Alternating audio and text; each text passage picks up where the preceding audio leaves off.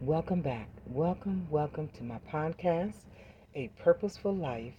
I am Janice Jones. Today's episode is entitled When You Know, You Do. When you know your purpose and you know 100% this is what you are supposed to do, what you have to do, you just do it. There's no obstacles that can stop you from doing what you know you're supposed to do. Others may not know, but you know. And when you know, then you have to do. And what you don't know, then you learn. That's the best policy you can take within yourself. If I don't know, I'm going to learn it. I'm going to learn everything I need to learn and do to be excellent in my purpose.